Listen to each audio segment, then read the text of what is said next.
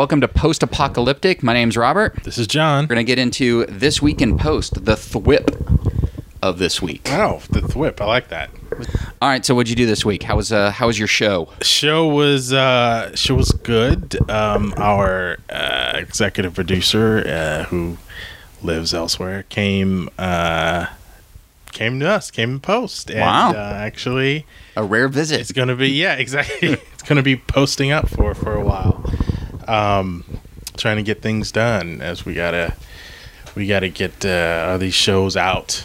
You know, the network is a bit antsy. So you have a January release? February. Oh, yeah. It's September. It's like early September, and we're just that February release. You know, but it's still, the network's still sort of demanding cuts. And now, whereas I think that they would be fine to have this schedule with us delivering 1 hour. Oh, okay. Now we're building a 2 hour, like 2 episodes into one. Like for that's how they're going to air them. Okay. So now they want 2 hours in like the same schedule. So our assistant editors are basically beating themselves up with all these deliverables, right, to the network. And so do you have to then deliver a 2 hour for like a premiere and then like 1 hour of each for later repeats? Right, for later, for international, that kind of thing. So how many total episodes again? Like, as in a 1 hour? It's the first part, as they call it. Right. And it won't allow us to call them episodes, actually, because it's a movie. I don't know. Okay. But it's the first part, 7 parts. The first part is 2 hours. So then, in theory, part 1. Part 1 is 2 hours. So then, it's always 2 hours. Then you have 6 more episodes, which are now going to be 3 episodes of 2 hours? Well, 6 more that are 1 hour. Okay. But then we're going to combine those, so then it would be 3 more 2 hours. Oh, okay. Yeah. That seems like a nightmare. So yeah, it's it's just like going over the timing sheets, for the 2 hours versus the 1 hour. Right. The timing allotted for the part 1, okay, which is the 2 hour, is different from the timing of the other combined, 1 hours to make the 2 hours. Is it not still the same runtime then? Because what is a 2 hours at 1:45 or? Well, see, the 2 hour premiere is really confusing. The 2 hour premiere gets a little more time because, in when you have broadcast TV, you have recaps. Right. And obviously the first is not going to have it's not going to have a recap. Oh, so okay. you get a little more time on that one than you would in the subsequent parts, obviously. So in theory, your 7 parts, keep it legit, will end up with 14 deliverables almost. Because you'll have to deliver, the first part is always going to be 2. And do you have to break that one up at all to 1 hour pieces? Yes, we have to do that as well for re-airs and okay, so your 7 parts as a breakdown then becomes 8 parts. Right. But then you have the other element of the 2 hour combining those other 6 parts. So you're adding 3 more deliverables.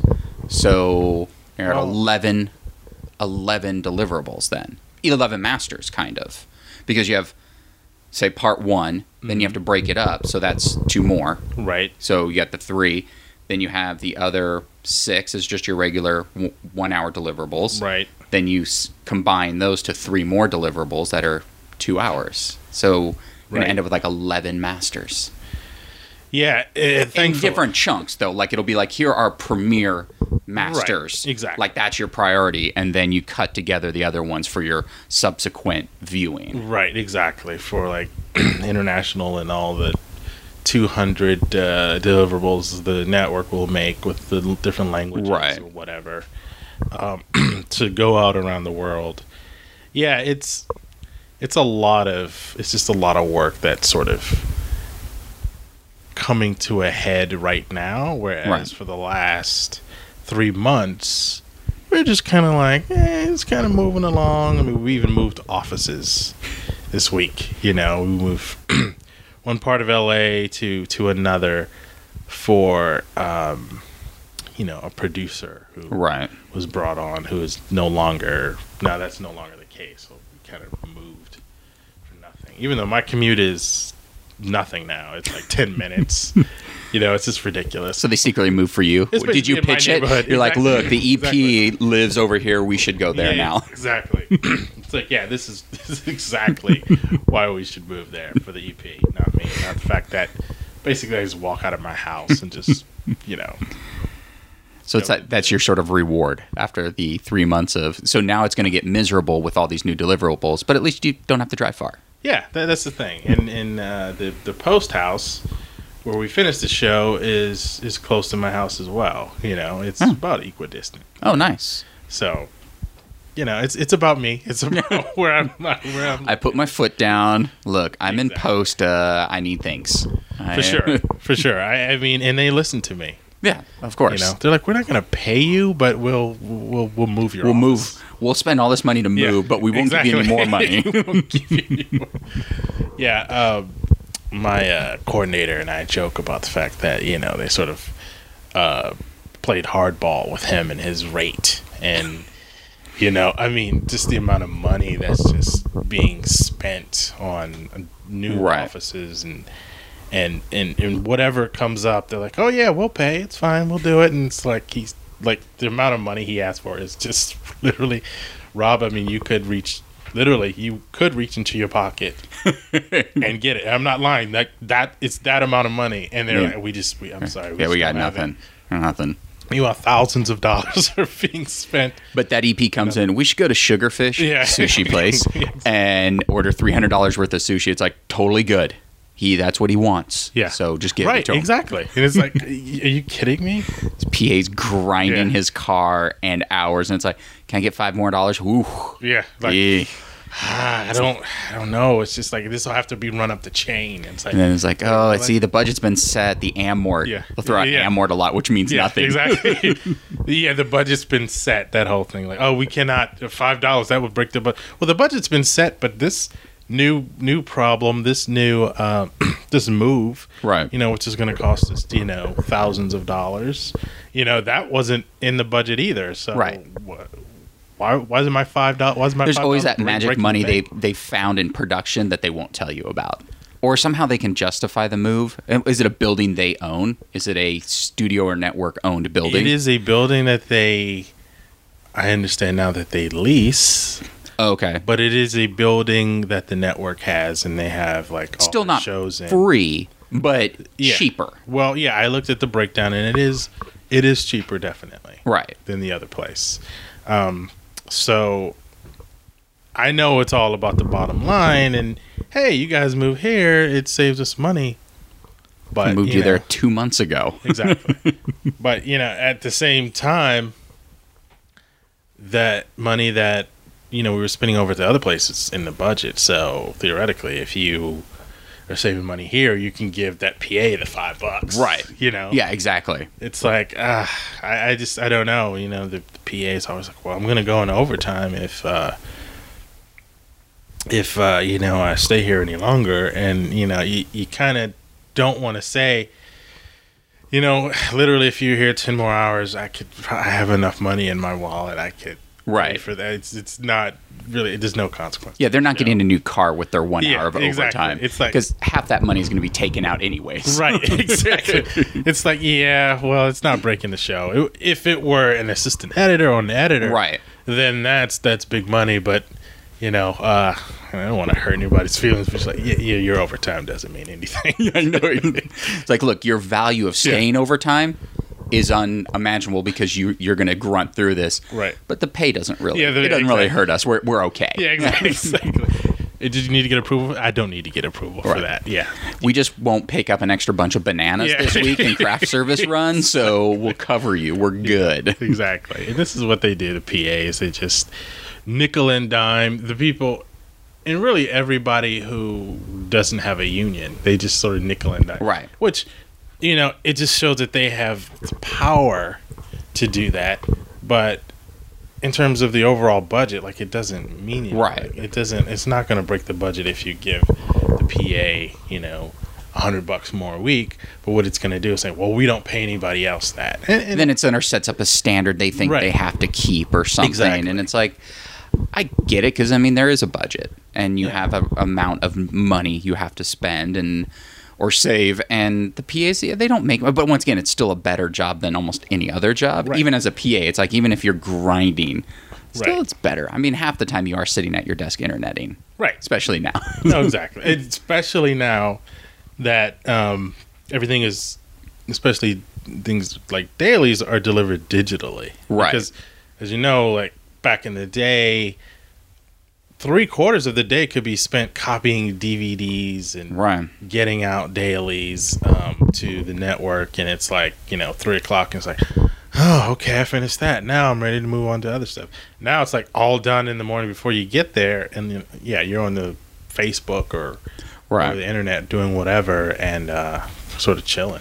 Well, yeah, because that was, I mean, the majority, that would be your morning. It's like, so whatever your set time was, it's 3 hours to get dailies done. Then you'd have to go do lunch if you were doing a lunch run, then go deliver dailies, and then you're back in the office at 3. Even though it's still, I mean, it's still part of the job, but it was just sort of like, that was your day. Every day. And then all of a sudden it's like, hey, cut's going out. 3 hours of making dubs for DVDs, 3 hours of driving, go home, start over again. And now, I mean, I think you said you still do DVD outputs, but it's not what it was. It wasn't like you have to. I do like 2. So it's not like you're out 3 hours a day. Nope, it's like, oh, I gotta go deliver or whatever. His mileage, which is probably really small. Like, what is your PA average mile? Like, well, now that we're actually very close to the studio, it's like a mile away. So you basically punished the PA by moving. There's really no. In our delivery, we had to deliver to do a turnover to sound yesterday. And it's just all Aspera. It's all like an FTP site. Just no drive, no driving anywhere. Yeah, we would. Our internet's not very good, so we're probably still going to do drives, but everything's pretty close. Yeah. And I'll splurge on the PA. You get a drive today. Yeah, exactly. Here you go. I love to do the Aspera. That's so great, but I don't know, there's something about if it's not far a hard drive is, it's like, everything's on there, I guess. And then we can always just send if one thing's missing. It's like, oh, hey, here's the file. But I don't know, there's something about a hard drive delivery that I kind of like for some reason. There's some sort of weird checks and balance.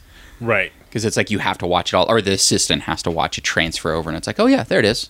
It's all there. Yeah, it's with this one, I'm like, last night, for instance, we were just trying to figure out if Aspera was okay. And it's on the turnover spec sheet that they have. We already turned over sort of a soft lock delivery. And we're still, like, the co-producer's still like, hey, make sure that they don't need a drive. Are you sure they don't need a drive? And I'm like, well, they got it like this, a few days ago. And everything was there, and they're happy. I'm sure I'll ask. So we, emailed them, got no response. Coordinator called him, no response. So in this day and age of technology, I'm like, all right. Some people just respond to texts. Yeah. So I'm just like, hey, just text them. And my coordinator's like, I just called him like a minute ago. I don't want to just berate the guy. He's like, you text him. I'm like, all right, I'll do it. So I texted the guy, and of course, like literally 30 seconds later, he's like, yep, all good. It's fair. I'm like, see? You can call a guy, but don't answer. But text. I'll admit, I'm sort of like that. I would prefer to get a text. I just feel like I kind of would too. It is. As much as the conversation's always good and you get a little personal touch to it, and then you can get a little more depth to if it is a serious question. Sometimes I think when you text, you get to the point. It's like, is it okay to send a drive or a Aspera? Do you prefer one or the other? Aspera. Great. Solved. That's it. I didn't have a 15-minute, hey, how's it going? Good. Yeah, we're working kind of late tonight, but, we had this drive question. And then you're going back on theories on, well, the drive, it would be better, but we'll take it. And then 20 minutes later, you're like, Jesus, what was the answer again? And it's like, text. I mean, I will pick up the phone if someone is calling. But if I'm driving, even with my Bluetooth, I'll they'll probably just text me. So I just, don't pick up. It's like, then I'll get the quick response. Yeah, but you're right. It's so you sort of feel obligated. Hey, how's it going? Hey, drive well, and sort of doing that deliberating whether you should get a drive or not when you're like, wait a minute, my specs say Aspera, this is how we do every show. Why would it be different? Right. But you're making me think I need a drive instead of, is it cool? And, the guy literally goes, yes. Exactly how you did it last time. Yeah. I know, but now I overthought it. I overthought the process. Like, maybe a drive is right. Yeah. And then I'm like, hey, so we're going to put it on your site, your FTP site. And, I get back an emoji of a thumbs up. That's, I don't even get it. Like, it stopped being like words. Now it's just emojis. I'm like, I just met you today in a sound spot. Right. I don't know if we're on the emoji level yet. Yeah, I like responding in or VFX House we've used. I like to respond in GIFs, animated GIFs. Uh-huh. But I know them. I wouldn't do Right. it out of like, it's like, why is he sending me kid thumbs Yeah. up? It's like, I don't know, it made me laugh really hard. I know. Yeah, like if you don't know them and they're sending you like responses in emojis, and it's like, they're a real company, but you're like, I don't know if I know you well enough. And I'm sure that's just funny, but this is weird. I had a real question. Right. It's funny. You don't know if it's like a tester. It's like, are they testing me to see if I'm like, if I respond in kind with another emoji, or Right. if I'm like, just amenable to that sort of thing, or if I'm just like all business and just respond back. It's like, when did okay be too long? Like, I can't text okay. It's way too long. I'm Yeah, just not even gonna the spelled out Yeah. version of okay. Yeah. Even the okay, Yeah. which is so easy to do. It's Right. like, okay. Okay. It's like, oh, all right. Well, I think we just all learned that we know what that is. Like, Yeah. yeah. I think the first time I saw K was like, what? Like, I thought it was a mistake. And then Yeah. I got it, and I was like, K, what? Oh, but why do you shorten 2 letters to like 1? It's weird. The no response will be K Yeah, next. exactly. He didn't respond, so it must be okay. Because if it was no, he would write no Yeah. at least. Or it's just be like, and like, Yeah. like it's just not even Like an emoji of someone trying to say no. right. Yeah, I don't. I think I was probably in the same boat. Someone was like, "K, wonder if they're finishing a word." Yeah. I was like, "Keep up the good work. Yeah, I don't it's know like, what you're spelling." And then I'm like, oh, all right, well. Then you go back to what you ask. What was it? What did I actually ask in my email? Oh, okay. Yeah, that's even lazier. When I get a K in an email, like you're at a goddamn keyboard and it doesn't say sent from your iPhone or something. Yeah. It's like you have the ability Yeah, to your phone, if it says sent from iPhone or device or whatever funny thing someone has and they write K, all right, they're busy and it's just Right. easy for them to do. But if you're at your computer, there's no excuse. Yeah, exactly. Like, just give me okay. And then an animated GIF. Because that's the only way I'll respond back. I'll spend 20 minutes finding the perfect response Right, to an right, animated GIF exactly. as opposed to As opposed writing to- something like, this sounds like a great idea. This will keep us on budget or Right. whatever. Exactly. One last thing, the smiley face. I Yeah. remember the first time, this was obviously years ago, the friend of mine, she would, write, we would write emails to each other, and she would end, every so often, she would end a sentence with the little colon and a... Oh, right. Oh, like before the emoji, Yeah, like the before- actual, like way before the the emoji- text the emoji. emoji, yeah. And I was like, what is she? Because she's, we were like in grammar class together. Oh, okay. And, her English is like really good. So one of those friends where you're like, oh, my grammar has to be on point Right. because I don't want her to scrutinize. Yeah, it you like she's reread gonna your do. emails Yeah, way exactly. too many times. Right. And you're like, I'm just asking you a question, but I want to make sure I use the right there and the your. And you're like, did Exactly. I say Yeah. everything correctly? Exactly. You don't be embarrassed.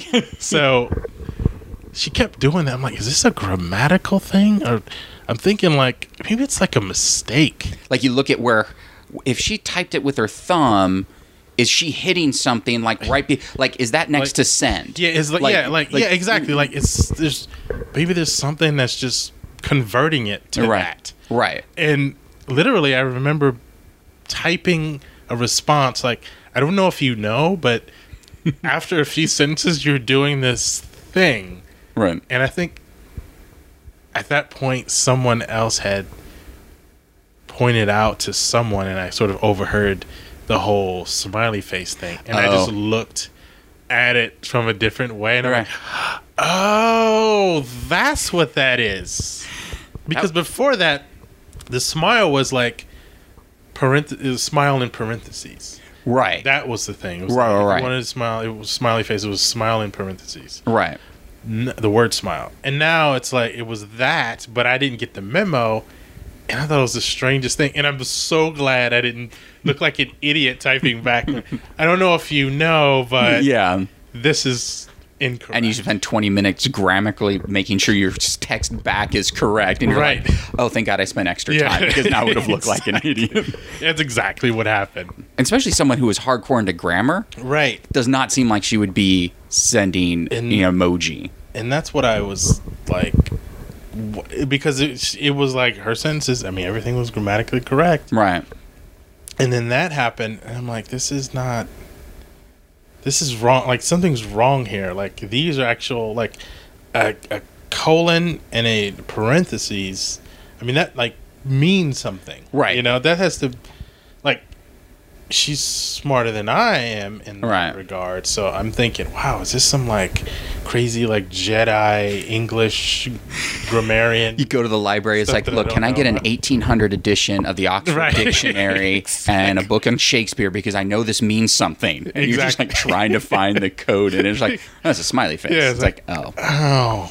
And then I look at it, I'm like, my world was like turned upside down when I looked at it sideways. Yeah, like, oh, you just turn your phone. That's it. Yep. That's it. My world's changed. And that's all you do for the rest of the day back. Exactly.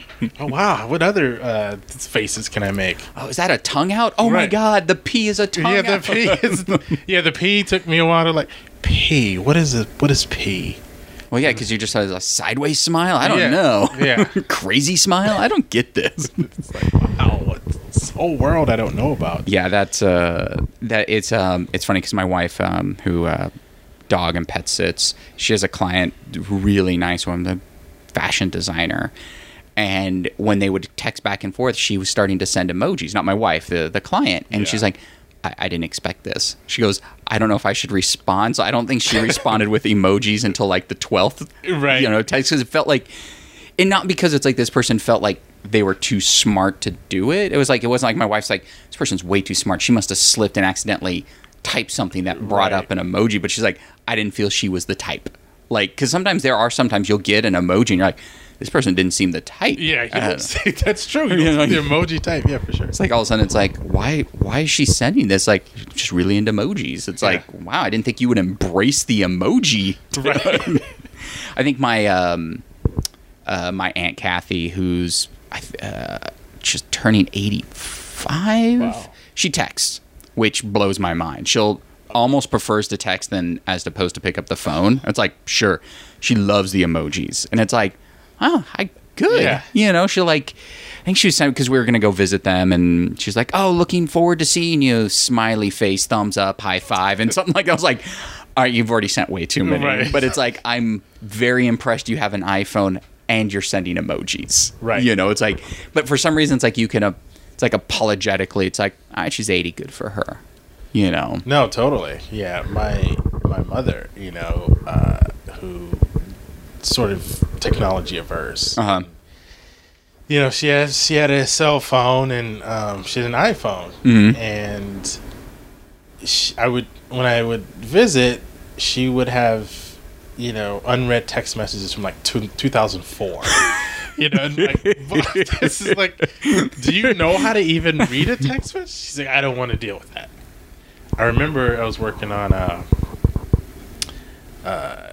his show, popular show, and I was in the color bay, color correcting the show for 8 hours, and it was just me and the producer and the colorist in a dark room for 8 hours, and so I didn't know what was going on in the world. And she lives in Alabama. Okay. And I had never gotten a text from her in my entire life. She didn't know what texting was, didn't want to know. And I come out because I think the Wi-Fi inside was not great. Right. And I come out and I get this, I mean, long, it may have been one of those things where it just breaks up into two parts. Yeah.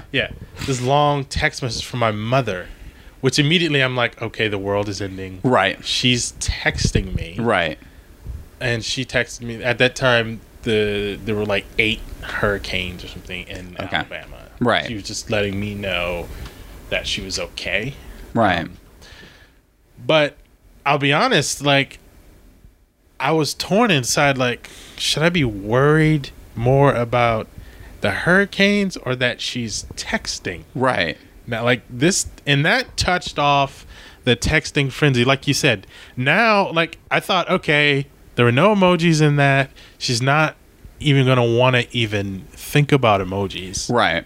I don't even want to try to explain to her because, you know, you try to explain other stuff on just the desktop computer. And right. She can't. She's not. Yeah, flip to this page and there's a thing. It's like, look, I don't want you to spend 20 minutes finding the right smile to send me. Right. I'd rather you just, if you're going to text me, just give me your thoughts quickly. Exactly. Yeah. And that's what, like, all right, just do that. I'm not even going to show you anything about emojis. Well, it didn't really take her long to, like, now it's like all, like, it's about 40% emoji. You know, now it's just like you said, this emoji, that, boom, boom, boom. It's like about 7 emojis after each sentence. And I'm like... You're spending 15 minutes trying to decipher. It's exactly. Like, what is she even trying to tell me? What is, like, she went emoji crazy. Like, whereas I underestimated her emoji ability and didn't want to even expose her to that world, now she's just...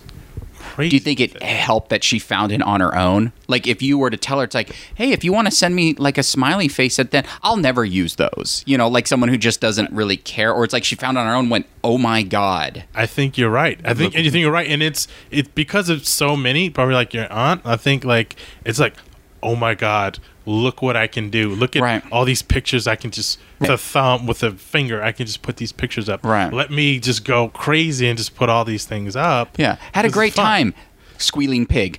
Yeah. Why? Why are you sending that? Has no anything. Like, what does that mean? But it's a funny photo. It's like, yeah, you get it. Yeah. But you're not at least telling me like a story. I don't want like knife, bomb, explosion. That's like, oh my God, she's at the bank. Needle. And she's like, and then followed by a text 15 minutes like, can you believe those are real emojis that people send? Why would you send them? Exactly. Like, what's going on? This could be a conversation when we talk. Yeah. Can you believe there's these dangerous emojis as opposed to sending knife? Yeah. Why did she send exactly? Did you cut yourself? No. Yeah. Okay. Wow. I'm taking your iPhone. Yeah, exactly.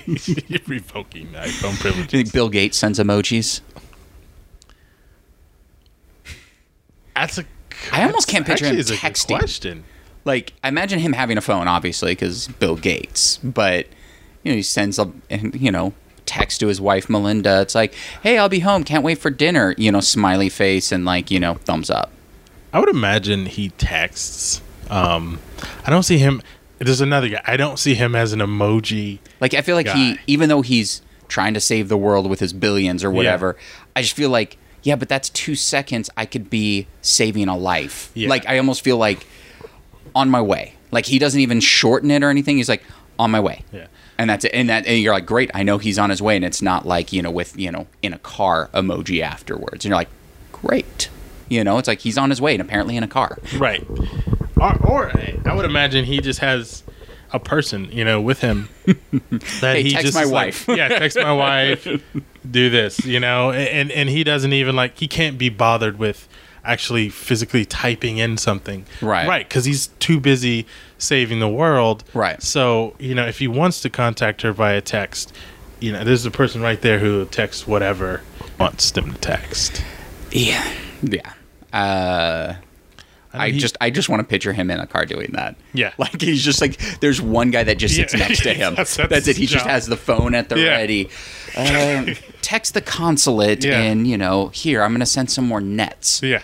Done. These guys just typing away and everything. Right. And that guy's like, man, I want to send a net emoji so bad, but I just can't. It's coming from Bill.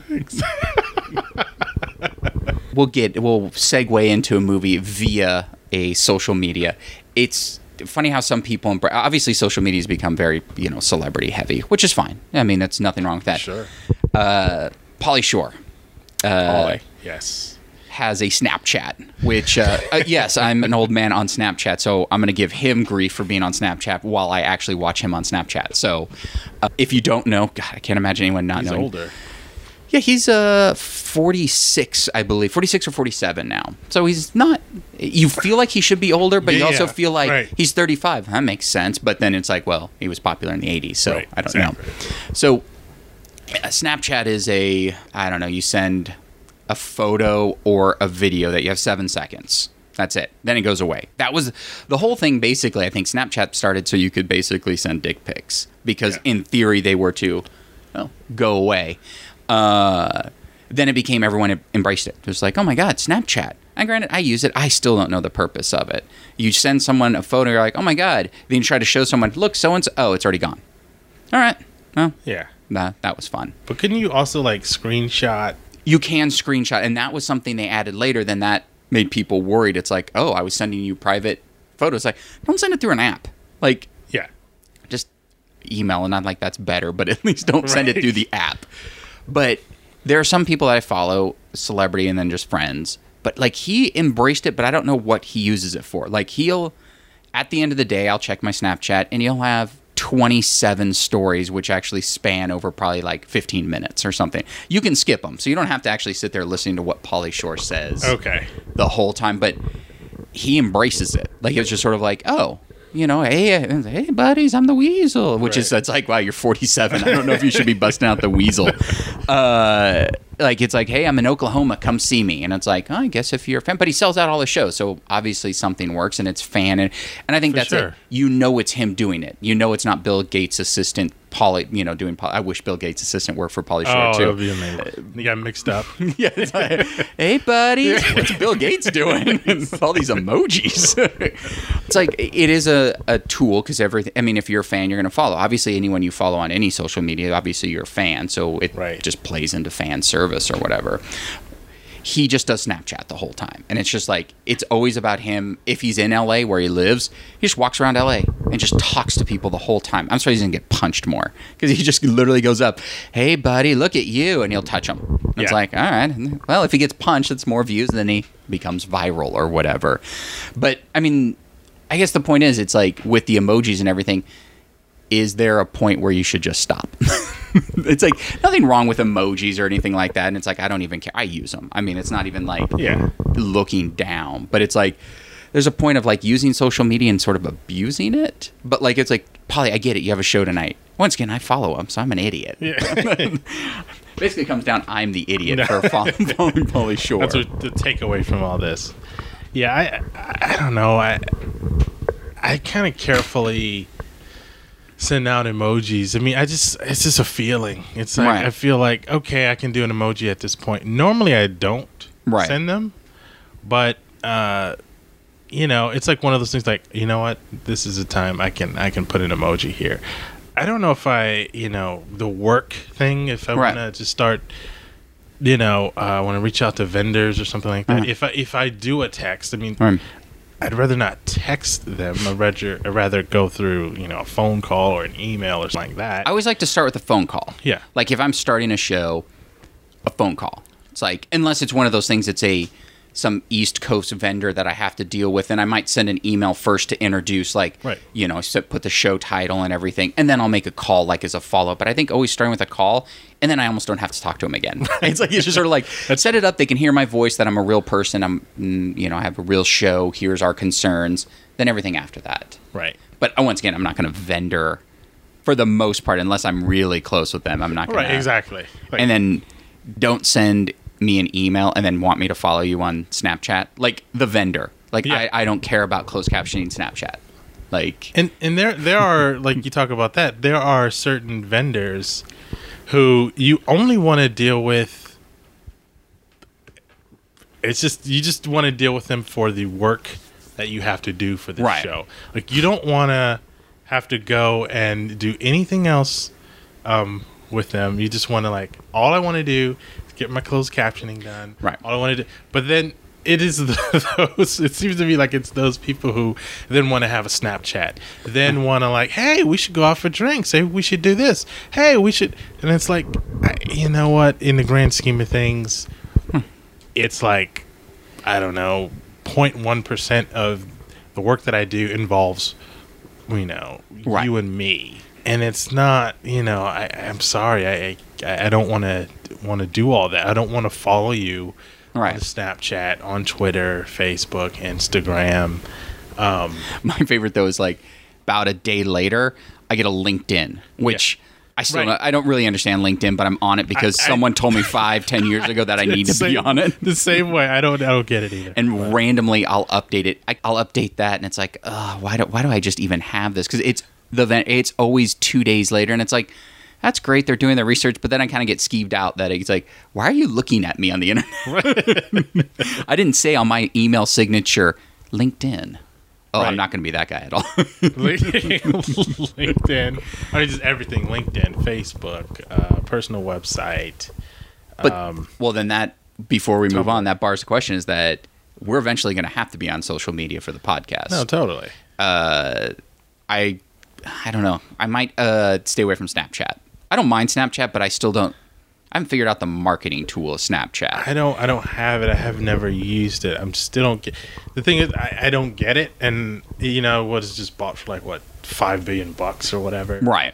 But all I thought it was just you get to send your, like you said, like dick pics or something. Like you get to send. That was the only reason I got it. Yeah. To be honest, Rob. You get to send like your. Whatever you're doing, some stupid shit you're doing, or a dick or whatever, and then you feel like, okay, it'll go away in like 5 seconds, and then that's it. Right. But you could screenshot it. Right. You can be hacked, like the server, like it's going to go up on a server or something. Like if anything ever goes up on the internet through that sort of channel at all, like it's can be somewhere. It could be had. It could be stored somewhere. Yeah, because there's always a bit of it. Like that was the thing that they didn't realize on Snapchat. It had to go to a server before it got sent to the person. And even though it did go away and you couldn't access it through that person's account, it was sitting there. And not because it's like, oh, I want to keep these photos. It was just something they hadn't figured out yet. It's like, oh, we purge every so often. But it just did sit there living. Not really associated with anything. It was just like a number attached to a number that was attached to you. But, and I get it. And it's like, then they got hacked and then that changed. And then all of a sudden, everyone embraced it. It was this weird thing. Like all of a sudden, everyone was on Snapchat. Like it was the way Periscope was. Periscope, everyone's like, oh my God, Periscope's amazing. Now no one uses Periscope anymore. It's like, I don't know what Periscope is for anymore. Like I mentioned, like maybe a Twitter and Instagram. That might be enough. And then eventually maybe a website or something. But even then, the website will just be, a direction to our Snapchat. Right. Yeah. I mean, like I was thinking about, still thinking about doing a web series. Right. And a friend of mine had a lot of success with the web series with getting some really good press out of it. And really working the social media angle to her benefit. Right. To the point where you're thinking there's some sort of agenda here. It wasn't like she's just throwing it up, arbitrarily on social media and seeing what sticks. So like I had a conversation with her and she gave me a lot of different pointers on what she did and where you go, who has to review it. There's whole companies that, analyze, what kind of audience you're trying to reach and where you should be, when you should be. It's all about, new content. And, that's you're only as relevant as your latest thing. Right. So, there's a strategy to this whole thing, and it can be lucrative, but, you and I don't want to spend, our whole lives just chasing, social media and being a slave to that. It's kind of very unrelated, but I don't know if you've ever been to one of those like conferences where they do the pyramid schemes. Okay, yeah, but I know of them, but yeah, I don't know why I've been suckered into them a few times. But the first time it was enticing. I was working, at an electronics store that would not be named. I could probably name it. I'm almost sure no electronics store that you worked at exists anymore, unless it was Radio Shack. And it may or may not have been that one. You're very smart. So I was, needless to say, I was very miserable. Right. And a customer came in, and he's gave me the spiel. Right. And it was sort of a low risk thing. He mentioned a name that I was like, okay, I went to USC Film School. This is the son of a very famous alum from that. And I said, what the hell? Let me go and see what it's about. And just to sort of survey the room. And just to see what kinds of people, because that's what I was more interested in, just to see what kinds of people were at this thing. And, you got a guy up front talking, very successful, extremely successful, just telling you how if you follow these rules, if you sell these products, that you won't have to work as hard as you are working right now. Family's very important. You can spend more time with your family, make a lot more money, and get a lot nicer things. Okay. Which all sounds good. Which hey, who doesn't? Yeah. But Rob, the whole too good to be true thing is in the back of my head always. Right. So I'm just listening with like a skeptical ear. Right. But all the while scanning the room to see how people respond to it. And it's not like the whole like a David Koresh sort of thing where you have like a compound where everybody's like, yeah, but it's kind of like that. Yeah, I mean, everyone gets really enthralled with the talk. Yeah. Like, if you have a good speaker, almost anything sounds good. Like that guy up there, it's like he could be selling anything. You'd be like, oh my God, this guy. This voice, I'm enthralled. Totally. And it's like, he's got the suit and he's got the monocle. It's all about the suit. And he's like, I'm success, And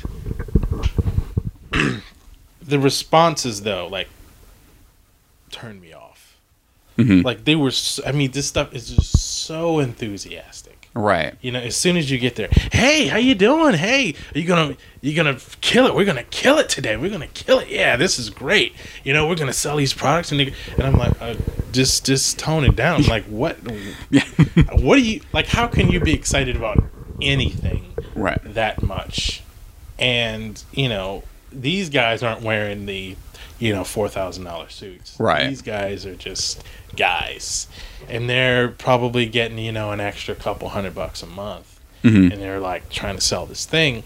But when you're in there and you have these speakers, and they're like, "Hey, aren't we gonna make a lot of money this week?" And they're like, "Yeah, hell yeah!" And then they stand up, and it's like, really? I went to one, and it's kind of relevant today because who was on the video that they showed for Donald Trump? Oh. And he was selling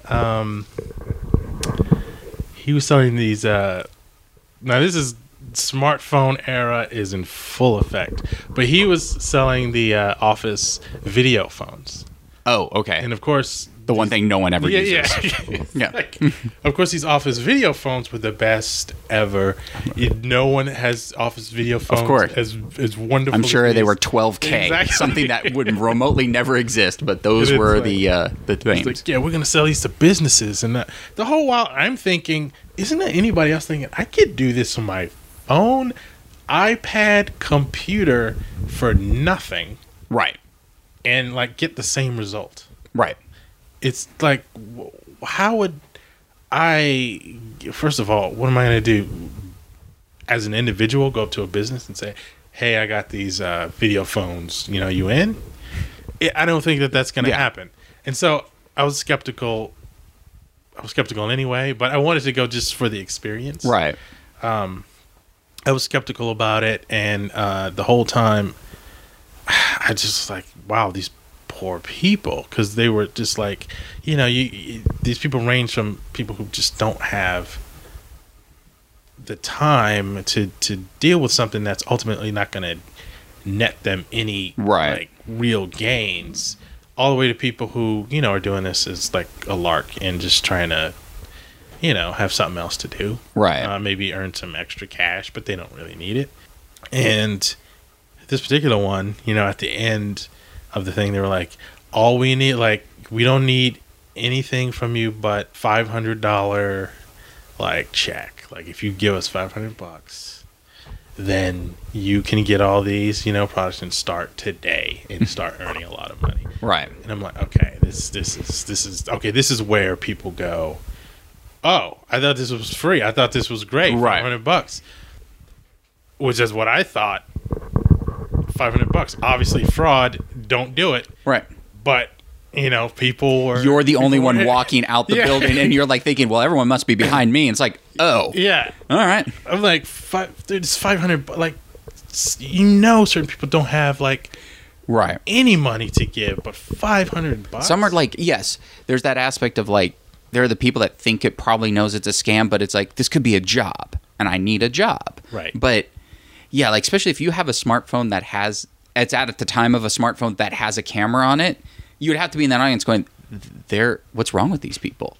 Like, right. It's like, how do you not sit there going, can't people just use their phone? Like, I mean, I worked on Paramount Lot has video phones. We used it once going, oh my God, they have video phones. And then we all turned them off. Yeah. Because you then have to rely on someone else having a video phone. But literally it was me and my coordinator, who was in the next office, videoed each other. Like, oh my God, this totally works. And then we turned them off. Yeah. And I worked at Microsoft briefly, a company that is Microsoft, the computers, everything. No video phones. Like, they use Skype, which I thought was weird because I don't think they owned Skype at the time, but it worked. Yeah. And then they used a program that was sort of proprietary through their Link, which I think is, you can access Link outside of them, but they were really big into Link, which was sort of a messenger service. It was a way you can contact everyone within the Microsoft campus. Right. And have video options. And I saw a couple people do that a few times, but no one had video phones. There wasn't even a warehouse where it's like, that was the video phone warehouse. We got all scammed into Donald Trump's thing. Right. But, and it's such a weird thing too, especially with video phone. I don't know why we go, that one seems like the easiest. Like, how do you even get the contacts? Like, that's one of those, you have to sell it to a corporation. Exactly. This isn't like you're selling a video phone going door to door. Hey, do you want video phones? Yes. Yeah. A video phone. But it's like, go to this corporation. It's like, I don't even have a job right now. Who's going to let me in the office to sell, unless they're giving you a Rolodex or something. But I do like the idea of you going, well, this is stupid, and the only one there that leaves. Everyone else is filling out their check. It's like, oh, here's $500. Like, what, really? This is right? Am I right, guys? No. You're trying to like Jerry Maguire it and everything. You're like, this is an outrage. Let's tell them. And they're like, no, this sounds really good. Oh, all right. Well, I got to go. Yeah. But I think it all depends on, like, with those, I know people, the Periscope people and all that, like, that have gone to like the Periscope conferences and stuff, that ones that are like free. They're like, you go there and you hear people that have been successful with Periscope, or how people think it's just one more level. They're like, hey, say if you already have a website and a business, this is how to use Periscope. So it's more of like a how to use that to your advantage, as opposed to, hey, go sell other people on Periscope. They weren't at the end of it asking for a $500 check. But I think if you're passionate enough, those are the right things to go to. So like, if you're doing a web series, obviously if there's a conference, it's like, hey, go meet other web people that have successful web series, and maybe it's a $25 door thing. You're going there because you're interested on how they do it and how they keep it up. Mm-hmm. Because more than, oh, they're just going to tell me to sell them more. You're just doing it because that's what you want to do. You know, it's like, I know people that have gone to those. I have a friend that does virtual reality, and he goes to these things just to learn what other people are doing. Mm-hmm. It's not so much about being sold on someone else's product. It's because, once again, it's like, if there was something that was local in LA, it's like, hey, how to sell, your web series or podcast. Like, how to use social media to your advantage. It's like, all right, great. But I think most of us could probably figure it out. Don't overdo. Right. It's like, when this is live or whatever, it's not like I'm going to hit Twitter 24/7. Hey everyone. It'd be like, hey, new one's up. maybe follow, because the key is like you start following the right people that maybe do podcasts. Hopefully some of them follow you, and then you just ping it, and that's all you really have to do. And it's like, it depends on how you want. I'm not looking to make $1 million. I'll go to Herbalife if I want. But like with the web series, it's like, it is about, as we all know now, it's about keeping consistent with content. It's like, there are people I follow that I've actually shows I watch on YouTube, and it's because they put one up a week. And it's like, I like these guys. I'll watch once a week. And then I get one Twitter announcement. Hey, we posted this thing. I think that's all they do. They're not on any other social media that I know of. They're just on Twitter. Hey, we have a new video. You're already our fan base. And we're basically telling you we're not reaching out for new people. But it's interesting because a friend of mine, we were talking the other morning, because he works on a hyped show that ratings are low, but it will probably get another season, like with a lot of shows. So we figured out his rating was we had to go deep to find it. It's one of those cable show ratings where you had to go to a sub-site to get the ratings. And it was I think the premiere was a 0.6, so it's only going to go down to probably a 0.4, maybe for the rest of the season, maybe a 5. And it equated to 600,000 viewers, which I don't know how they even calculate. I mean, I think that's just they calculate a number per se. Then we were talking about YouTube. We brought up these particular guys that we watch a lot, and their average is 600,000 viewers. So these guys who do this content for free, I mean, I think they put up one of those YouTube advertisements, but I don't know. They're not raking money in from YouTube advertisement. But it's like you were saying with saving the money on the budgets and stuff, moving offices, these guys do it out of their, I think they have a warehouse or a garage out in the middle of the Midwest, have 600,000 viewers. Granted, their content's good. Content's always king. It's like, if it's good, people will watch it. If you're bad, you're just bad. It's content always. But they put zero into anything, and they're averaging what a cable network show does with producers behind it, and probably $2 million an episode. So roughly probably about a $2 million episode show. And they're breaking in what these guys do once a week. And it's like, hey, we just put on another thing. They do it year round. Yeah. They might take a break, but they have other sub shows. And it's like, and once again, we talked about, is that where it's going? Is YouTube where it's going? It's like, yes and no. Like, I like watching these guys because they put on a 30-minute show. It's like, that's pretty good. Move on. Am I looking to watch everything on YouTube? No. I'll still always want a well-produced show. And their show isn't even scripted. They talk about movies. And they talk about movies. They break them down. They're very smart guys. And they do other funny things. It's like, all right, great. This is what they do, and I enjoy watching it. But it's not a $2 million show. And I'll watch the $2 million show and really enjoy it. It's like, oh my God, Stranger Things, Penny Dreadful, or whatever's on Netflix. It's like, these are great shows. It's like, yeah, YouTube serves a purpose. I guess you have these creative people in the middle of nowhere that can do something. And it's like, some of them do very well, and others, it's like, this is what we like to do. We're not looking for anything other than this. We're passionate about what we do, but we're not trying to go to the Trump thing or whatever. We're not trying to be more than we are. Right. And I think they're just kind of surprised they're even this ahead in the YouTube world, because YouTube is a cluster mess. Yeah, I mean, what I'm seeing now is a lot of shows, on TV, and shows that are getting picked up are starting, as YouTube creations. They're just sort of getting people who, like you said, generate a huge following on YouTube and, give them a show. And I saw that in Deadline the other day. It was like, they're talking about all the pilots in the shows. And it was one of those things. It's like, starring YouTube star. I was like, wait, what? Exactly. And once again, obviously that person was vetted. They're not going to just go, wow, this person's good, and just give them $1 million show to star in. But it was just to see that term. It's like, wow, that's a thing now. Like, that's a, like you even see Snapchat star. Like, oh, all right, the star is a little bit vague term. I mean, Vine star, yeah, or Vine star, yeah. It's like they have, but if you have 50 million views or something and maybe 2 million followers, people are aware. You can't argue with it. I mean, like if you're getting that type of following, then people are. It's something people are interested in. You have to respond to that. Even what was it in 2005? I was working on a show. and the showrunner comes down.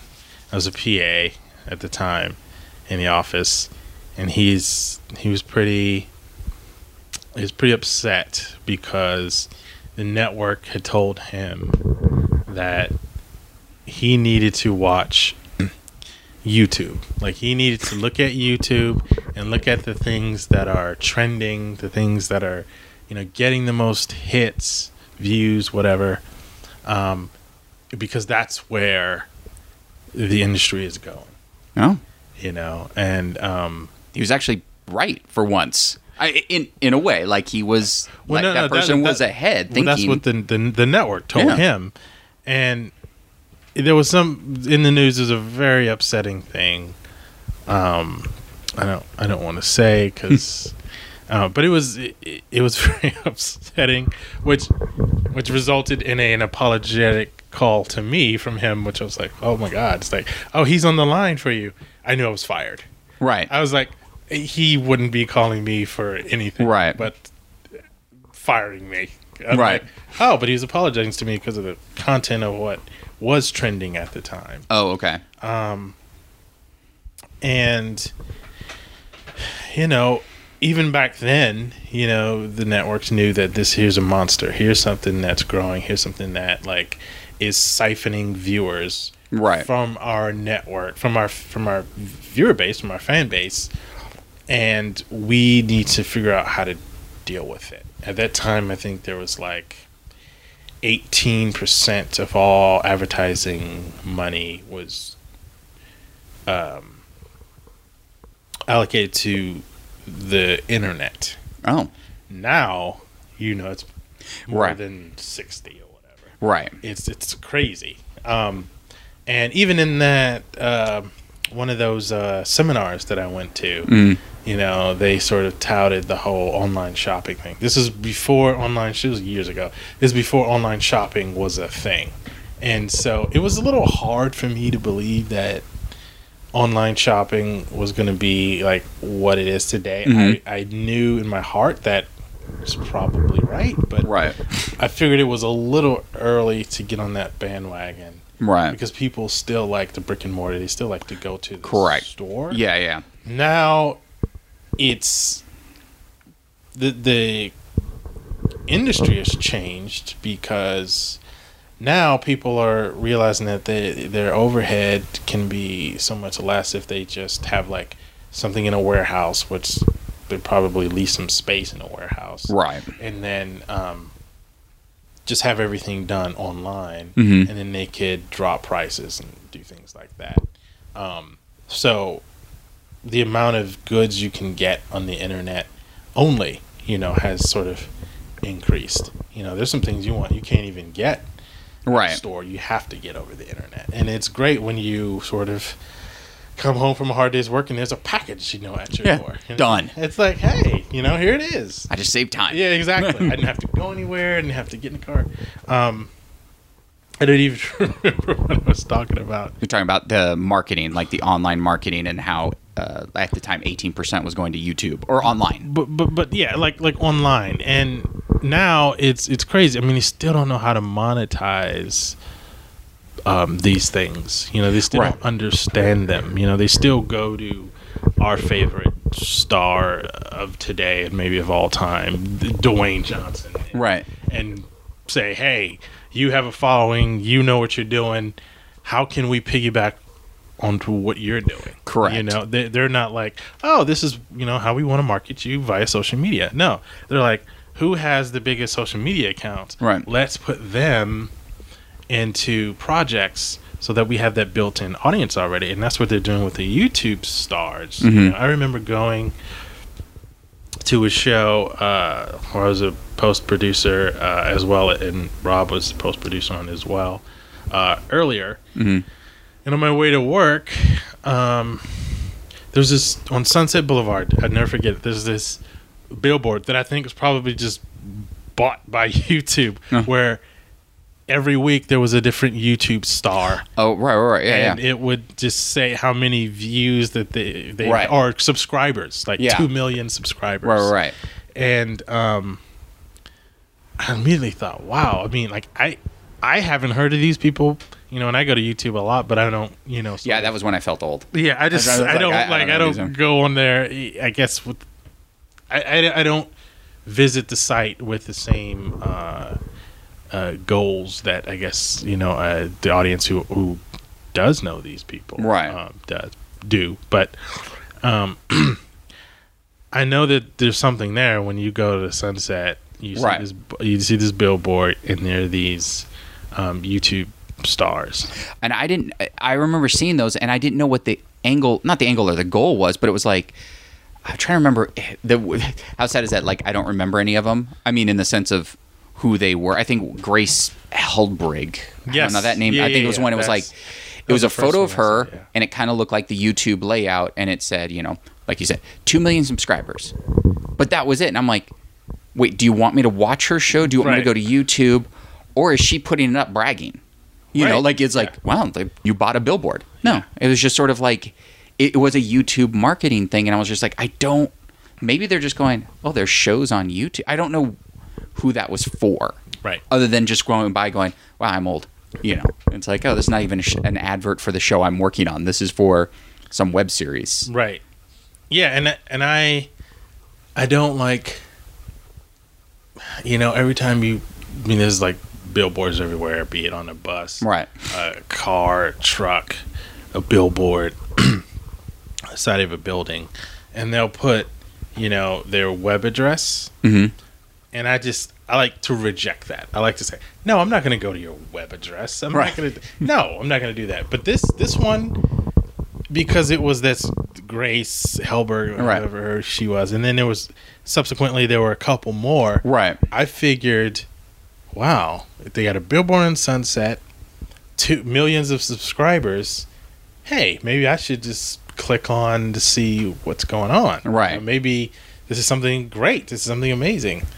I don't know if the things were for me, but I know that they did resonate with people, and trying to, be a creator of content and trying to get things out. I'm always like to research and study what drives people to a site, and try to sort of take advantage of that knowledge. Mm-hmm. Probably was all validated when The Rock has his YouTube site, and then he does his trailer for his new YouTube site with those YouTube stars we were talking about. And it's like, oh, okay, well, it's a real thing. And right. There's a lot of those guys getting their own shows. Right.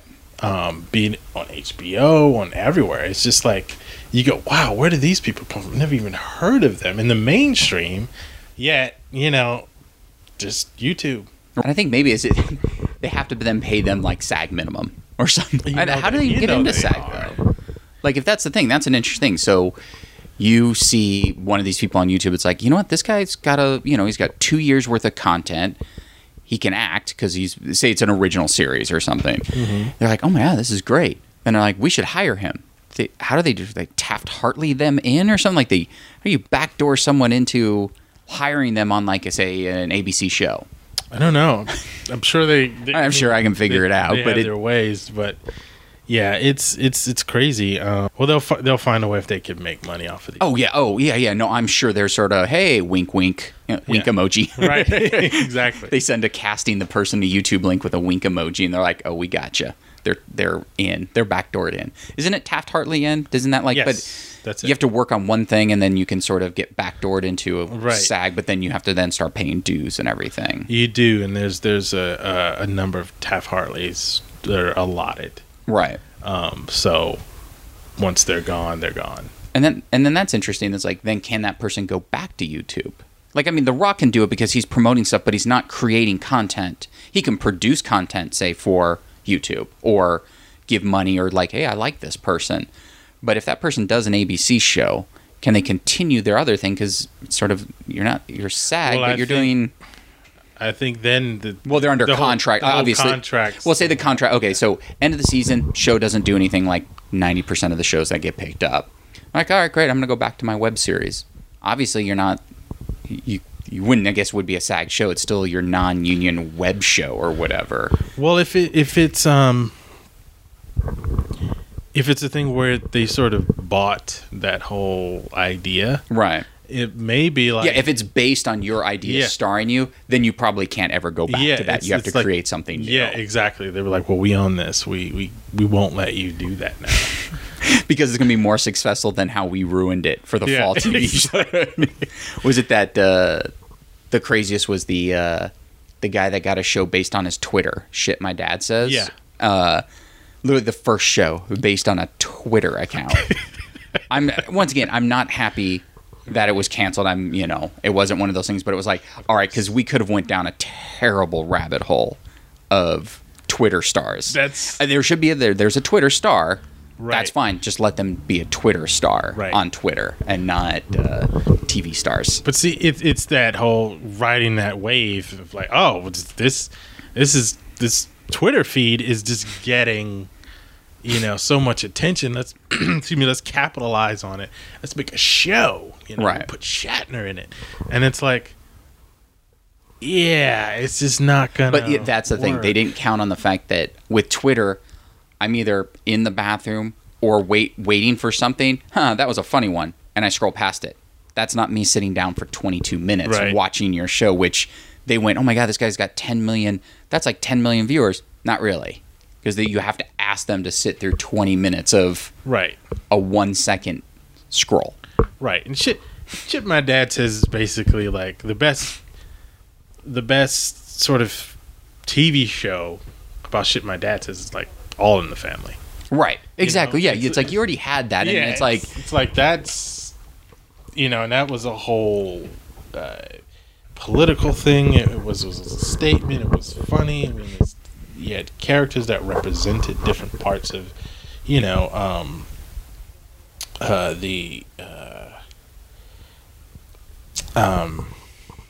gonna say the culture of the day, right? It just, and Carol O'Connor was a master, right? You can't say, all right, Twitter feed, shit my dad says, Shatner, go.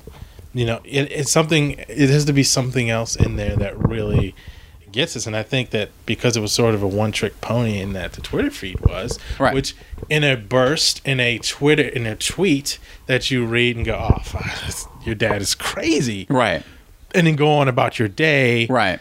That's fine, but making a whole show out of it, right, doesn't really, because there was no backstory. It was just funny things. That was it. There was no story on why or anything. It was just sort of like, I overheard my dad say this is hilarious. Yeah.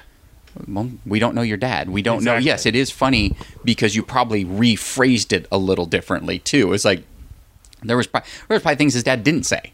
It's like, oh, I have a funny thought, and I'm just going to leave it on my Twitter. And it was probably one of those things like, hey, we want a, All in the Family by this guy's name. Basically, all it was is they bought his Twitter handle. Right. Does that guy even tweet anymore?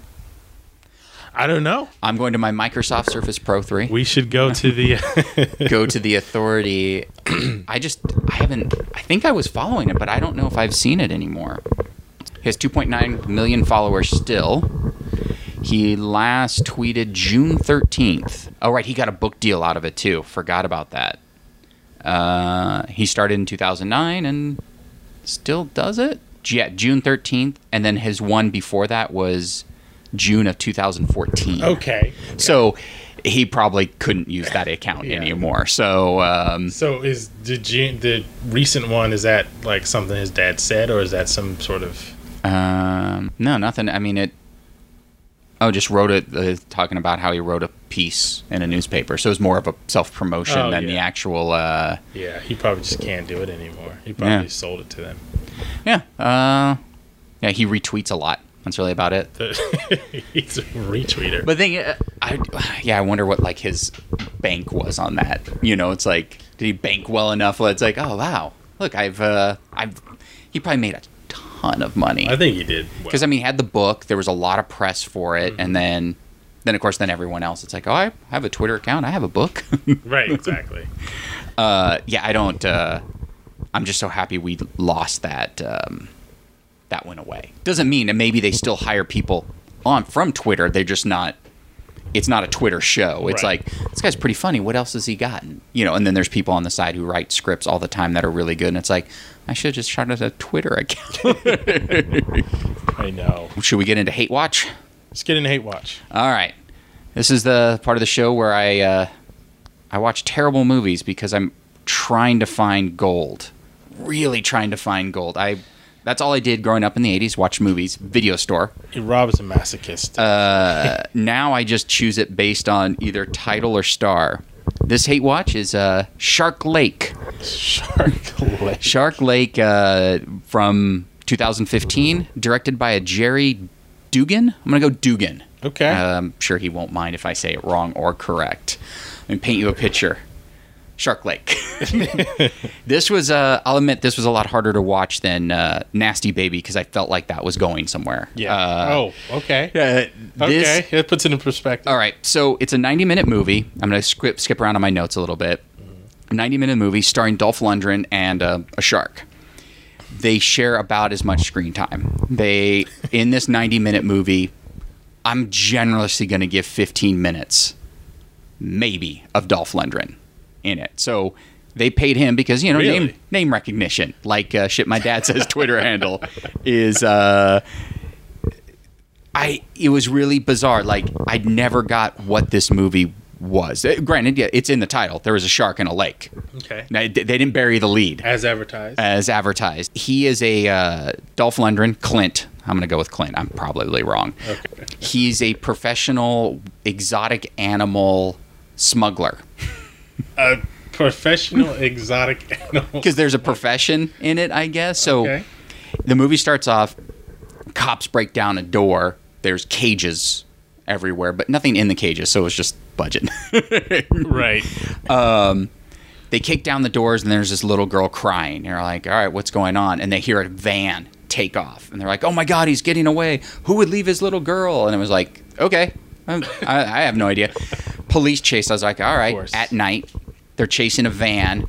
They vaguely show his face like we're not supposed to know it's him. It's Dolph Lundgren. You know exactly who it is. So we're going down. He crashes the van into the lake, swims up, gets arrested. And you're like, okay, he went into the lake. I get that. We don't see Dolph Lundgren again for about another 30 minutes or something like that. So it follows the story of a cop who then, I guess, just took the little girl to raise as her own. They don't really get into it because they're like, child services are on their way. And they're like, they're running late. Cut to the next scene. She's just taking care of this little girl, the cop, the main cop. I'm like, I don't think legally that's what you can do, but I'll buy into this story.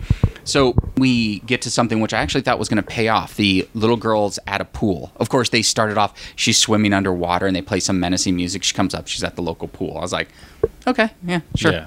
She's swimming, she won't go to the deep end. But in order to get her swimming badge, she has to go to the deep end. She goes to the deep end. I'm like, haha, that's going to pay off later. There it is. It does not pay off later. Okay. The first person who dies from the shark in the Shark Lake is a old couple. Is probably the best scene of the whole thing.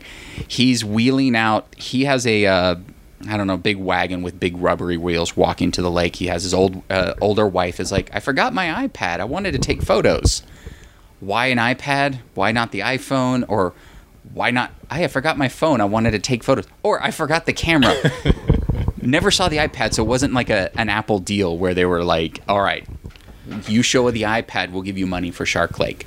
No, it was just a device where it's like, I'm going to go back to the car. And she goes back to the car and she's like, but there's all these bear warning signs. We should be worried about the bear. There's no bears. I'm like, I don't know what this movie is anymore. So wow. Old man gets to the lake. Remind you, this is a lake. He pulls out his mining equipment so he can mine for gold at the lake. At the lake? At the lake. There's no rhyme. It's not like they even set up, I found gold here once. Yeah. He's just an old man, puts his earbuds in, so you already know. You're like, all right, this is great. He starts mining. She goes to get the iPad. While she's walking, she hears a scream and then goes back. He is dead in the water, missing an arm. And I'm like, oh, wow, you're not even going to show the shark at time. We don't have the budget for that. Yeah, we don't have the budget for that. It's like, look, it all went to Dolph, and we only have him for a day. Right. So there are a couple more people die that are, non-sequential off-screen. all of a sudden you hear, ah, off screen. It's like, wow, you guys aren't even trying. The whole town thinks it's a bear. They're like, well, it's at the lake. It must have been a bear. Mm-hmm. Like, well, yeah, no sharks in a lake. They remind you that later there are no sharks in a lake. So everyone comes to town to shoot the bear, a la Jaws, but with the bear. And at the diner, we end up at a diner with the cop and her now daughter. There's no reason. She just takes care of her now. It's hers. There's the bear hunters, and then so they're at a diner. There's a guy, and he is he has a PhD in I'm gonna say animal psychology. That seems plausible, but he's an expert in sharks and bears. Happened to be at the diner, but had no idea of anything going on with the bear attack. He just overheard the female cop talk about the bear attack. And so he's like, I would know it wasn't a bear attack. What are you, a bear expert? Why, actually, I do have a PhD. I was like... Is there a bear expert in the house? Yeah, is there a bear? And the guy happened to be at the same diner, the one diner in town. At this, so tell you how many bear experts I've run into at diners. Exactly. That's the only place they hang out. Exactly. So we're about 35, 40 minutes into it. We haven't seen Dolph since the first minute. Dolph's back. He's getting out of the shower.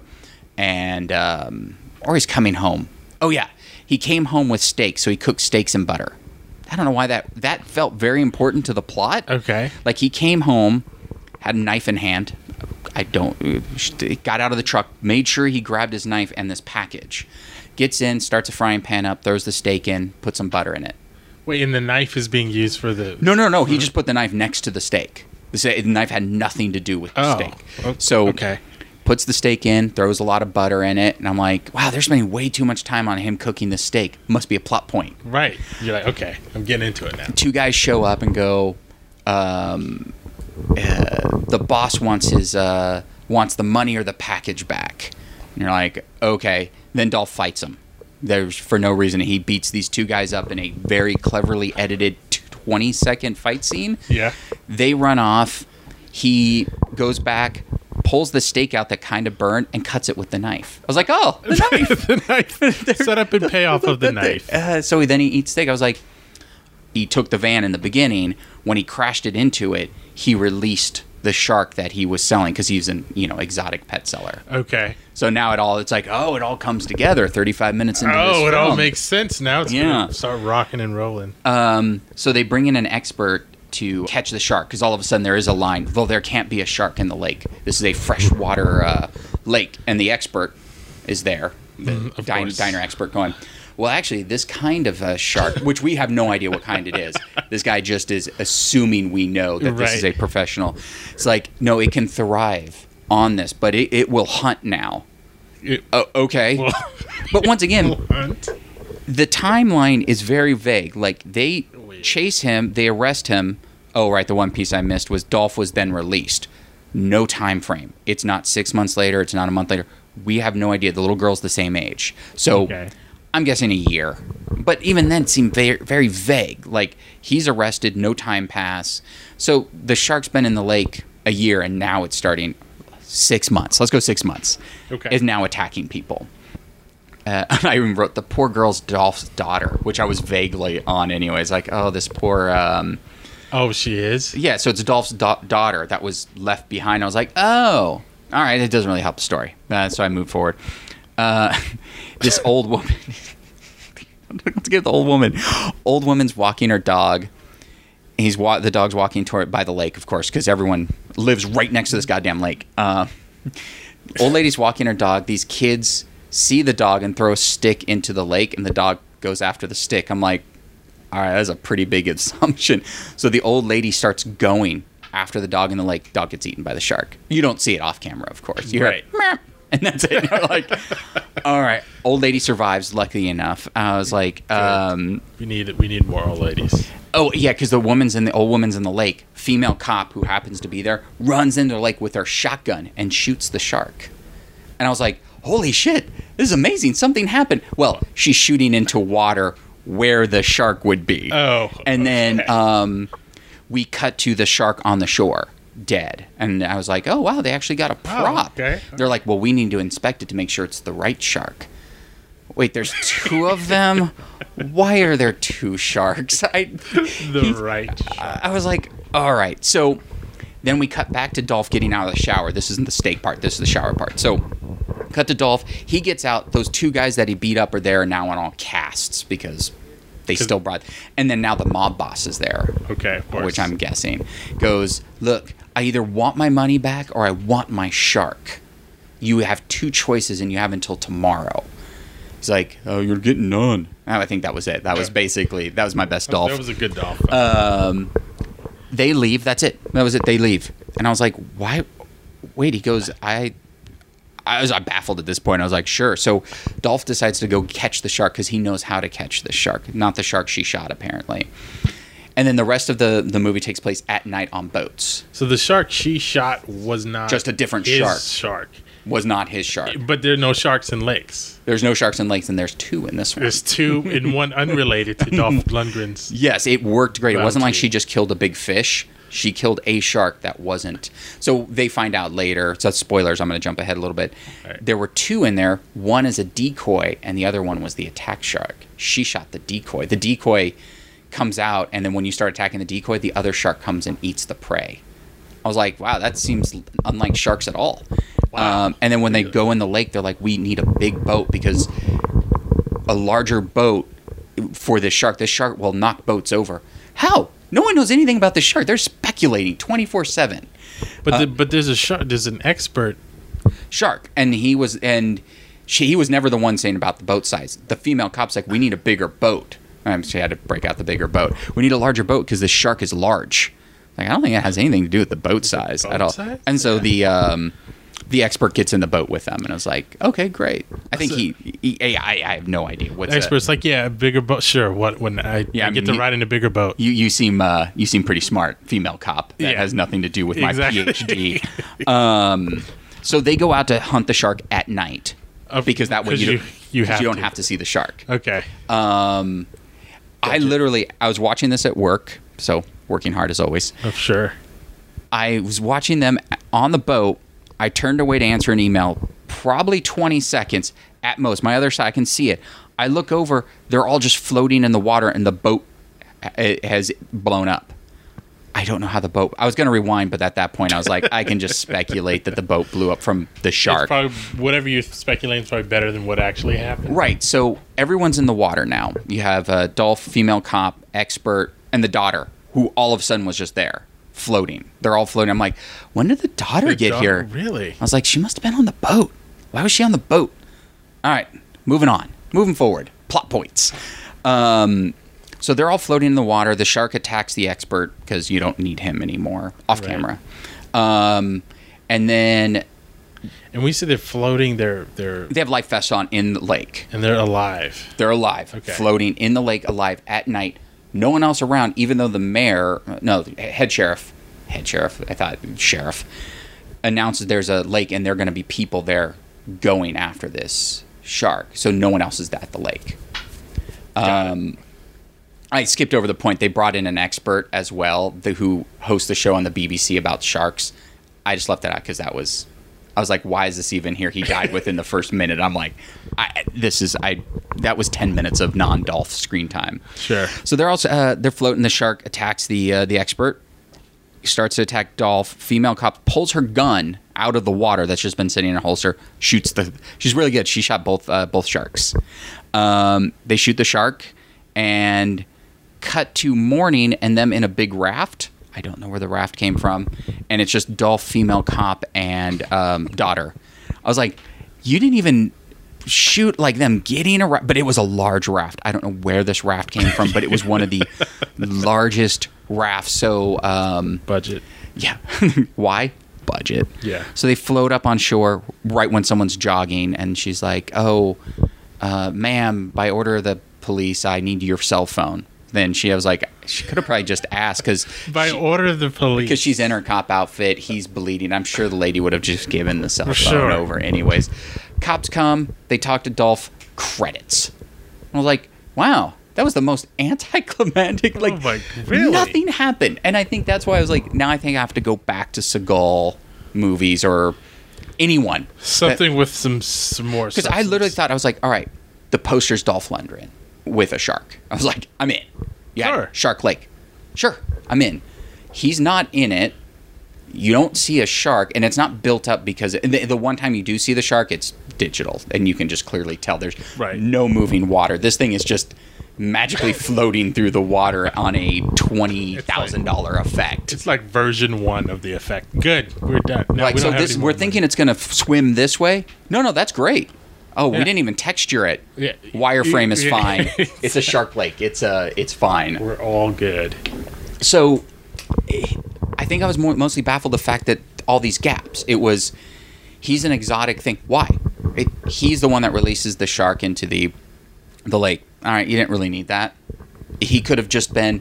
I half expected. I think when I saw the poster and everything, what they usually do with these type of movies is there's a shark in the lake. They need to get rid of the shark, as always. So you go to the local expert, who's the gruff old man who knows about this. So I was like, I already had it laid out in my head. I had a much better movie based on the poster in my head. I'm like, this is great. They're going to go to Dolph. He'll go out there and fist fight it for 32 minutes or something like that. Yeah, maybe even grab it by the tail and swing it around or something. Exactly. And then, but he had to have worked 2 days. At most 2 days, and it was probably a 15-day shoot because you're at a cabin, you're on a boat, you're at a diner. I think you're at the police station for 20 minutes or something. I just don't. Once again, I don't get. I mean, anyone can make a movie for any reason. I just don't get this movie. It was like, it was released. It actually had a couple stars on Netflix. I think people all clicked it. Dolph Lundgren and a shark. Right. And then it's like, damn you. You tricked me again. You Netflix. But once again, I think I still kind of walk away going, it wasn't bad. Someone made a movie. I could make this movie. I could make Shark Lake and get a real star. I could get a star to do Shark Lake. I mean, I'm saying star and putting air quotes up because I don't know. Dolph Lundgren is, semi-star or whatever. But Dolph Lundgren, you also think, what is he doing that he can't work more than 2 days for this movie? Right. I mean, come on. I mean, if you sign on for Shark Lake, it's not going to be Shark Lake. Oh, and by the way, Dolph Lundgren. No, they're going to plaster you're going to be his head identified with. Was on top, so you actually thought he was the shark. Yeah. It's like maybe he's the shark in the lake, and it's some sort of metaphor for something else. He attacks people. He's the shark. They're like, I'm overthinking it. No, there's a shark in a lake. It wasn't like they were trying to he's the shark or, quote, it's Dolph the Shark Lundgren or something. But, and two, it's like, I looked up the director. He had only done a couple other things, not with Dolph. So it wasn't like, oh, Friends, this guy's just done nothing but Dolph. He wanted to make this film and was like, I can get funding if I can get Dolph in it for, a day. So, no, there's no connection, not even with the writer and the studio. There was 27 production companies. I zoned out after the fourth one. Wow. Once again, with anything, it's like, how did they? It wasn't even for sci-fi. Like sci-fi, I would get because all they do is Sharknado films. Mm-hmm. It's like who, and those are more exciting. Even though their effects are terrible, there's a shark every second attacking someone. Yeah. And this wasn't even in the Thinking Man's shark movie. It's like, oh, I get it. They're out thinking. Not like there is a Thinking Man shark movie, which now I'm going to do and make a podcast about. Definitely. But I think it comes down to it's like, what would you like if you're making Shark Lake? John is making Shark Lake. Mm-hmm. What do you do? Like, I mean, it's all set up. You already know there's a shark in a lake. Shark can't be in a lake. You figure it out. But like, what would you do? Like, you're making Shark Lake, and you have Dolph Lundgren. I'm putting a caveat in that. You get Dolph Lundgren. I mean, where I would go. I mean, look, it's Shark Lake. What they're gonna do? They're gonna sell the foreign rights up front and pay for the movie because this kind of stuff will, do something. Straight to video or, Netflix. Right. To Netflix. It'll do something. What I would do is I would just find a way to have the major scene in the movie, which is Dolph Lundgren fights the shark. I mean, it is Shark Lake. I mean, you know what you're watching. Yeah. He has to fight the shark. He doesn't even have to fight him, whereas you see the shark and, I mean, this could be a big effects movie. Mm-hmm. what you can do is you can show him, underwater, and then underwater show him fighting the shark. But it's got to be way over the top, to where, of course he's not going to be able to get in. He's going to get in the mouth of the shark. Right. He's going to rip off the teeth. Right. He's going to swing the thing around and maybe throw it into the woods. Right. Actually, with visual effects, you can kind of do that pretty easy with scale. But, I would try to make it smart, in that I would try to make it smartly with the special effects, with obviously no money. But like you said, with the Sharknado films, that shark's got to be on the attack, all the time. And you could just do simple POV. You could do shark's POV. You don't have to show the shark necessarily attacking people, but you can take the shark's point of view and just go right in. And you can have off-screen ones. That's fine, because you can go, 2 more people were attacked. We need to get this shark out of the lake, and have stuff like that. Not everyone, but show more than 0. Yeah. Everyone was off camera. It could be fun. You know? I mean, something like this. It's campy, kitschy. It's just not a. You asked me what I would do. I would just do what the audience that's watching it wants me to do, which is sharks, as many shark attacks as you can. You can't really worry about logic and here's an expert. Fine. Yeah. But what people are really going to go for, they're not going to go for the backstory of this or that. They're just going to go for the shark. And why couldn't the expert just come to the police station? Why did they have to randomly meet him at a diner? That made no sense, or anything like that. Or why is he already there? Why can't he walk in going, "Oh, detective, I'm so-and-so. Great." It was literally this guy was just at a diner eating pie, and it's oh, there's a shark attack? Guess what? And I think, too, it's you had one fight scene with Dolph beating up 2 guys before he ate his butter steak, and with a knife for some reason. But not a butter knife. Not a butter knife, an actual hunting knife for some reason. Don't we all? You didn't all that subplot, because he's not in it much. You don't need the fact that he's a professional exotic animal seller or something, and then somehow there's some sort of weird mob tie-in where there's only 3 guys.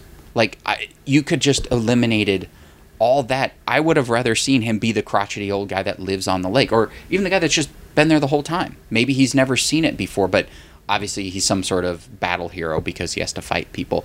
Or put more fight scenes in it. If he is working with them, or maybe he's ex-mob or something, and it's we need you back.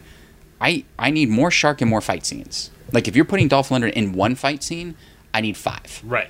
If he's not in any of them, I need him to be the person that moves the story, then fights the shark at the end. You just can't have and this, once again, I know Dolph didn't take this where it's people will see I'm a real actor. Not that he's not a real actor, but it's not this was his Shakespeare piece. Right. He's in it for 10 minutes. He knew, when he got the script, he got his sides, and it was oh, where's my script? No, this is it. You got 2 scenes. But do you think it was that, or you just look at the script, and maybe he was more, if they had more of him, he's I'm Dolph Lundgren, but still, I'm not doing more than 2 days on this movie. Come on. Yeah, I mean, that's why I thought it would be a favor. If it was a favor, it's oh. But even then, if you're doing it as a favor, build a better movie and write a better part for him. Have him the king. You use him 2-3 times really well, then you have Dolph Lundgren in a really good part. It's I'm only going to do 2 days. All right, we're going to sort of half-ass some sort of weird story. The daughter. Why does he have to have a daughter? They never really put her in peril. Only motivation was we'll go after your family. You could say that without knowing the daughter exists. Literally, it's we're going to go after your family. Oh, wow, that's a pretty big threat. Could mean anyone. I have cousins I like. There you go. Yeah, it doesn't have to be this daughter. But I think that the conversation you and I are having is far more intelligent and thoughtful than anyone remotely associated with this movie ever had, though. I mean, yeah, because they weren't pressured into making this movie. It wasn't we need Shark Lake. You sold a Shark Lake. We need it or Shark Lake, not Week, because that's the show. Yeah. You sold a Shark Lake. we need it tomorrow. Oh, gee, all right. He's an exotic animal thing. That's how the shark gets in the lake. The mob's involved, and there'll be an expert. Go. This was someone wrote this out and then sold it.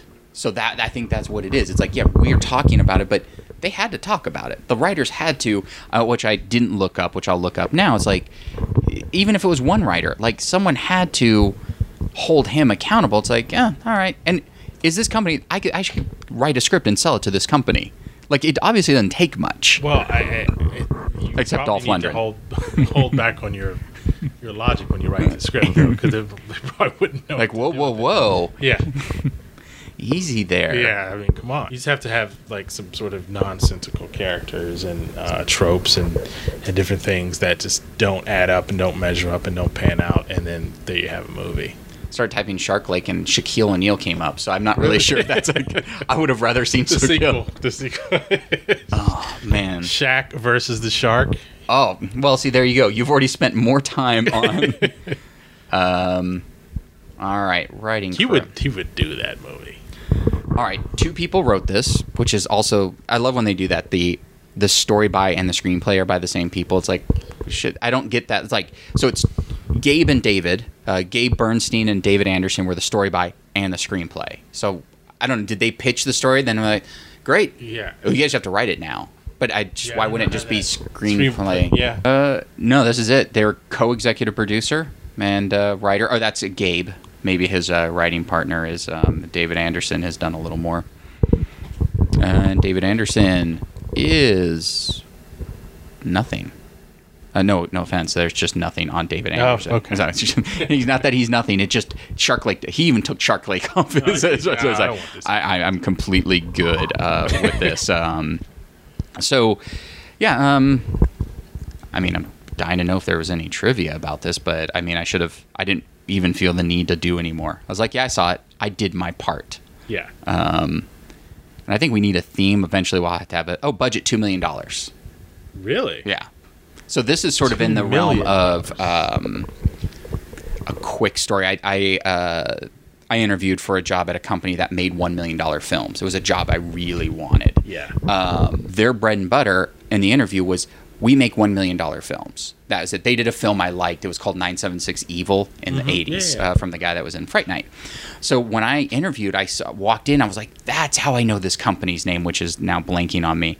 And I was like, oh man, I want this job so bad. But that was it. They go, we make $1 million films. We sell them overseas for $2 million. I was like, is the perfect. And every cast, if you looked at all their casts, Dean Cain, Dolph Lundgren, it was everyone that was somebody still pretty good, but people need to pay the bills. Like, C. Thomas Howell. And it was like, all right, these are real stars that, were somebody that are now just working actors. And I didn't get the job, but I remember in there, they were like, we're actually working on a $2 million film right now.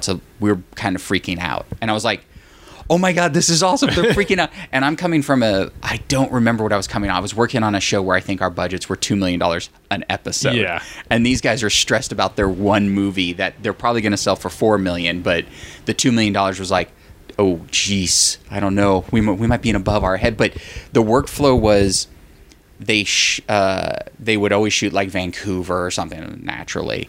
The effects were done in Romania. Wow. So... and post, which I would have been done, was in Hollywood. So you had to get the dailies to cut in LA to then send to Romania for VFX, but you have to be on top of them because their internet didn't work very well. And this was when not everything was sent internet. This was probably like maybe 10 years ago or something. Mm-hmm. They go, sometimes they'll send the hard drives back, but sometimes they'll just send them in an envelope. And I was like, Are you hiring real people? It's. I mean, it's not I didn't understand their logic. Like they were getting back like basically damaged hard drives. It's like, can you send them padded envelopes? Can I be in charge of that? I'll send them pre-labeled boxes to send back. But that's what fascinated me. Like they would make a Shark Lake. It's like, okay, we're gonna make this. We'll send the effects to Romania and then make. I guess every movie they made was a profit. So every $1 million they made 2. From that 2, they would make another one. So it's like they were just making movies. And I was like, I kind of dig your vibe. Man, I wanted that so bad. I probably interviewed way too hard. That's like a cool place to be. Actually, oddly enough, it was shot in Biloxi, Mississippi. Oh. So, and it was originally called The Lake, but, I guess Netflix had a thing called The Lake or something, so... Oh, they did? Yeah, they did. So, even though it wasn't for Netflix, they were just like, no, you can't have The Lake. Then it was just like, Shark Lake. Shark Lake. Lake of Sharks. So, question, if it were just called The Lake, does that change your opinion of the movie at all? Yeah, because there's very little shark in the movie. Yeah. Just like, Lake on Trouble. The Lake's actually really good. I would expect, had I known, all right, here's a trailer. It's called The Lake, Dolph Lundgren, there's a shark in the lake. I would have expected way more. By actually calling it Shark Lake, my expectations were already low. Like, got it. The minute you put shark in front of anything or, true, it could have, that was it. I was like, I already know what I'm getting in for. It's like, The Lake, it's a movie about, sharks. Was it that Blake Lively movie that came out earlier this year where, like The Buoy or whatever. Yeah. I'll look it up. Oh, the company I was thinking of was Cinetel Films. Okay, yeah. They're the ones that, now they do To Lava, To Lantula, which is the sequel to Lava Lantula. Of course, classic. Stormageddon, Earth, it's like Catastrophe and Earth combined, but I can't in my head say those two words together. Huh. Earth Catastrophe? Yeah, that's kind of hard. Damn Sharks, which I might be watching Damn Sharks next. Shark and Saw Women's Prison Massacre. Wow. There's really everything about that I want to be a part of. Absolutely. Lava Lantula, Earthfall, Fire Twister, LA Apocalypse, The Cure, Grave Halloween, Independent Day-Zaster. Okay. Instead of disaster, it's puns. Day-aster. Iron Golem, Goblin, Mandrake. Mandrake. I like Mandrake. That's actually really... All right. Thank you, ever. Welcome to Mandrake. Yeah. So, now I have to look up the stupid Blake Lively thing. The Shallows. The Shallows. That's really good. I had no idea it had anything to do with sharks. And she was in it. Yeah. Apparently, she's on a buoy because there's sharks in the lake. It's like, you had me. See, like, that's the lake version. See, that's all they really had to do. If it was Shark Shallows... No, I'm still watching Shark Shallows. Shallows, it's. So Shark and Saw, Women's Prison. Oh my God, this is a real movie. What they just imagine the brainstorm. Oh, Dominic Swan is in it. Remember, she was like a buzz for a little bit. She was in the newer version of Lolita, I think. Oh, okay. Do you have a? And Tracy Lords was in it. Tracy Lords, he legitimizes. So Dominic Swan, Lolita was the remake. Oh, she was in Face Off. Oh yeah. I don't know her so much by look as much as she was the next big thing. Right. It was like, Dominic Swan she's the next big thing, and now she's in Shark and Saw, Women's Prison Massacre. That's what happens. You just go to that. And you just get it, and you're like, oh, Tracy Lords is in this. Nothing against Tracy Lords, but you just kind of know. You're like, oh. Just go away. Who's in it? Okay. Do you think they told Dominic Swan what the title was? They just went, because actually, like, the poster, if you'll see it, it actually just says Arkansas Women's Prison, but then they put the SH, so it's Sharkansas Women's Prison in blood massacre. So, like, she thought it was just Arkansas Women's Prison, but they just put that in at the end. They sold it to her. It's like, it's orange is the new black meets sharks. And then they just sort of walked away from that. I'm absolutely sure that's what happened. When a fracking environmental accident rips apart the Earth's crust. I'm just going to read it. The resulting hole lets out prehistoric sharks from underground, of course. The sharks target a group of women, as they normally would. Yeah, only. And trap them in a cabin. Okay. Yeah. How do the sharks trap them in a cabin? Yeah, that's what I have questions now. We have to know what's going on. How did that happen? And why are they trapped in a cabin? Yeah. All right, that was Hate Watch, Shark Lake. In the 80s, it probably would have ruled. There would have been more. They would have just figured. They would have just thrown body parts, and really good at that $2 million would have went a lot farther. Because I imagine about $500,000 went to the shark that we saw twice, and then $500,000 probably went to Dolph, and then production of some sort of kickback in Mississippi or something. Is Mississippi the new Georgia? I think it might. It might be. It might be trying to be. Right. Yeah. I don't think people want to go to Mississippi to shoot films. It's miserable. They're like, we'll give you 100% rebate if you come here. Like, here's $2 million. Yeah, exactly. Like, well, we can't lose, so just shoot here.